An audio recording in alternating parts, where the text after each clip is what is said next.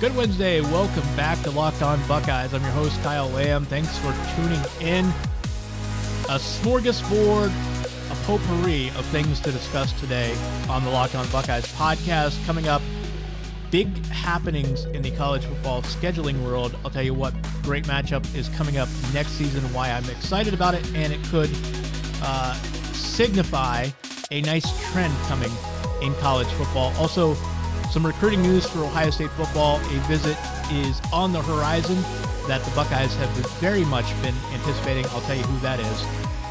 Ohio State basketball, don't sweat it. They're in the tournament. I'll explain that coming up. And the basketball tournament coming to the Covelli Center at The Ohio State University. We will discuss that later in the show as well. Locked On Buckeyes podcast, your daily Ohio State football and basketball podcast. Catch us up to 5 days a week on your favorite podcasting platform. We're on Apple, iTunes, Google Play, Stitcher, Spotify, iHeartRadio, or simply say, play the Locked On Buckeyes on your smart speakers. Find me on Twitter at KYLAM8. Find the show at Locked On Buckeye. Real quick, I want to make a little bit of a correction, a retraction, if you will. I'm not going to put this on the 7th page of the newspaper, 7th page of the dailies. So I said on the Monday episode of Locked On Buckeyes, I was talking about the position switch of Cade Stover from defensive end to tight end. For some reason, I had a major brain freeze, and I referred to him as an incoming freshman, a guy that's been already enrolled and on campus. Well, he is on campus, obviously, and I regret the error, but obviously he was already at Ohio State this past season. Just a brain freeze on my part. I realized it after the show was already posted. It's too late. So I want to apologize. I'm not completely off my rocker. I know I've been taking crazy pills lately, but that was just an inadvertent error.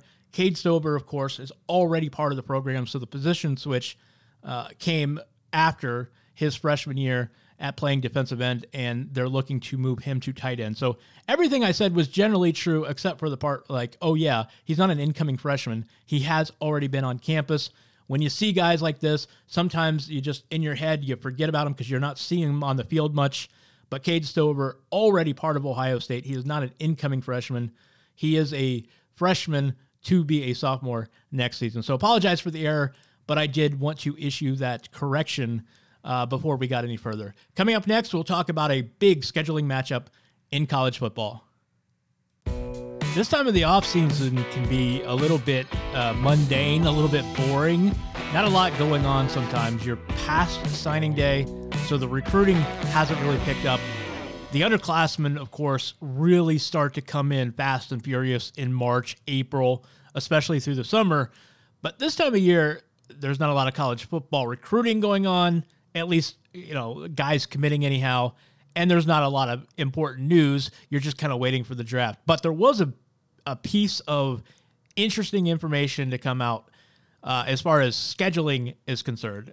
Georgia and Clemson in 2021 will be playing in September in Charlotte in a non-conference neutral site game, which really, really excites me because at this point, college football, I still think, I'm not going to go back and rehearse the 8-team playoff argument. You've heard it from me so many times, but I will say this. I still think people are overlooking how important an 8-team playoff would be to scheduling, and it would create matchups like this because there is less of a obstacle to play big-time non-conference games in September, especially a month that has been, for the last 20 years, very frequently a snooze fest. But games like this would make college football more exciting. And don't get me wrong, there are so many matchups coming out that we're hearing about in the future for college football, but so many of them, I don't know about you, but I can't get excited about a game in 30-34. And we're hearing so many of these games be scheduled well in advance. And we're talking about guys that will be suiting up in that game who are 4, 5, 6 years old right now in some cases. And that's just insanity to me. So I can't get excited about all those matchups. Who knows if they'll stick? That's so far down the road. But Clemson, Georgia is for real. It is coming next season, 2021. And that is a matchup that there is no reason, if you're a college football fan, not to really be excited about. That's a big-time matchup. Look, college football, I think, if there is one issue right now, it's kind of an elitist club, okay? It's suffering from exclusivity as a whole. Now, if you're an Ohio State fan, you don't mind this because you're part of the club. If you're an Alabama or Clemson fan, you're part of the club. Georgia, Oklahoma, kind of right there teeter-tottering on the part of the club. But everybody else in college football is on the outside looking in. If you're a Michigan fan, and God help you if you are, but if you're a Michigan fan, you have no hope right now. You're a once proud program who is watching Ohio State throttle you year in, year out. And if that weren't bad enough, you have no shot, really, of winning the Big Ten in most years. And even if you do win the Big Ten, you're still on the outside looking in for having a legitimate shot at winning a national title. And I just think college football could be better off for that. Okay, I really do. I think the thing about college basketball, as frustrating as it can be, some people say they don't like the regular season. They don't like the upsets in the tournament. The upsets are what brings the glitz and glamour to the NCAA basketball tournament. Because going in a given year, you have a chance to see sometimes a dozen teams legitimately win the championship. In a season like this, I hate to say there are no great teams because that would be kind of disrespectful to teams like Baylor and Kansas and San Diego State and Gonzaga, who are winning all of their big matchups for the most part and playing really well. But let's be honest, as far as talent is concerned, as far as 5 stars, must-see TV, guys that we know will be NBA lottery picks and are making college basketball better, there's not a lot of teams like that. There's not a lot of players like that. There's just not a lot of spectacle in college basketball this year. But that will all be made up for in the postseason tournament because the unpredictability is the reason why the mainstream public who doesn't follow college basketball tunes in. Now, I'm not suggesting college football go that route. I think it would be unwise to go to a 16-team tournament. As much as I want an 18 playoff, I agree with some people that there is a point of diminishing returns to adding a postseason. And that's why I think 8 is kind of the sweet spot. I want to see more matchups like Clemson and Georgia. So for Ohio State, when you look down the road to play Oregon the next couple of years and then have Texas coming up in the future, Boston College, Notre Dame, all of these matchups really are exciting. Now, Ohio State has never been short on scheduling big-time elite college football programs, so they're in the minority. They're already in the club. But to be honest, if I set aside, and I know some of you will disagree because obviously you care more about Ohio State than you care about college football, but as a college football fan, I think it is vital that we get more of these matchups, and I'm really excited.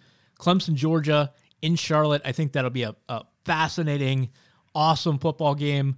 We need more matchups like this in college football. I think it'll look, Ohio State is not going anywhere. It may open up the door for more appearances by Penn State or Michigan, Wisconsin, Nebraska, but Ohio State is not going to suffer because they're still going to be in the race every year. They're still going to win a lot of games. So I say the 18 playoff is another reason, or I say the college football non-conference schedule is another reason for instituting an 18 playoff. But either way, regardless of your feelings on the playoff, it is great to see Clemson and Georgia. This is exciting for college football. Hey, one quick recruiting note, since we're talking about the offseason, and I know there's not a lot going on. There was one item I wanted to bring up real quick. Evan Pryor, the fifth ranked running back in the country in the 2021 recruiting class as far as the 24/7 Sports composite rankings. He's a guy that I've discussed here a couple times recently on the episode of Locked On Buckeyes. Well, he apparently will be returning to Ohio State for a visit here next month in March. And there was some thought that maybe he would return for the spring game, but he says, as he tells Letterman Row here this week, that he wants to have a decision made by April and that his visit would most likely come in March. He says that Ohio State is just basically telling him they want to, quote, seal the deal with him when he returns to Ohio State next month. So that was kind of an encouraging comment, I think. The fact that they're talking about sealing the deal and that he says that in those words tells me that they think they got a good shot at wrapping this thing up. So Evan Pryor, running back from North Carolina, 2021, the 5th ranked running back in the 24/7 Sports Composite, will be returning to Ohio State. He visited for the Penn State game last fall. He'll be back on campus in March with the goal of making his decision in April. Coming up next, Ohio State. I'll tell you why I think that they are in the tournament with no problem. And the Carmen's crew defending their title back at home. I'll explain. Coming up next. I know I touched on this a little bit already in the episode yesterday, but it's worth repeating. Ohio State basketball, folks, get off the ledge. They're fine. In the bracket matrix, consensus bracket projections from currently 78 amateur and professional bracket projectors, bracketologists, whatever you want to call them, they unanimously think Ohio State is in the field. They are a consensus 6 seed right now, and Ohio State, I think they have 22 at-large teams behind Ohio State in the latest projection, updated as of Tuesday on the bracket matrix. So let's get that out of the way. Ohio State, barring a huge collapse, is going to be in the NCAA tournament. I would go so far to say if they even beat Nebraska on the road, that would probably be enough to get them in. Maybe they need to win another game or two just to be on the safe side. But the reason I say beat Nebraska is because I know some of you are thinking, well, that's not a quality win. You're right. But what that would do is that would ensure that they have no bad losses. That is one thing that is in their favor right now. Ohio State has 0 bad losses. That is Category 3 or Quadrant 3 or Quadrant 4 losses. And by doing that, that basically means that there's nothing to look at Ohio State. All of their losses right now are Quad 1 or Quad 2, which means they're considered quality losses, and they're not going to be used against Ohio State when the men's basketball committee meets next month. So avoid the bad loss. That's the key for Ohio State. Don't lose to Nebraska. Everybody else would be, quote unquote, a quality loss if you want to look at it that way.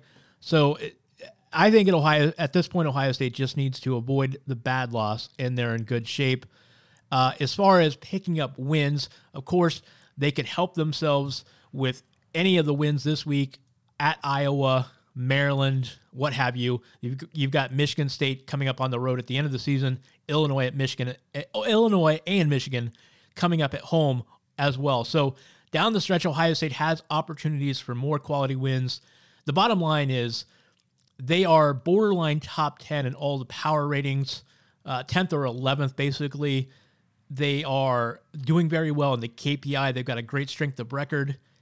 Everything you want to see from Ohio State's resume and profile is there. The no bad losses, wins away from home, quality wins, as in Quadrant 1 wins, strong strength of schedule, you name it, Ohio State has it. It would take a really big collapse for them not to make the NCAA tournament. So it's time to focus now on winning out, or at least winning frequently down the stretch. Winning out is probably asking too much, but just getting hot down the stretch, improving their Big Ten tournament seeding, improving their NCAA tournament seeding, and then let the chips fall where they may. But Ohio State is going to be in the NCAA tournament, barring a collapse.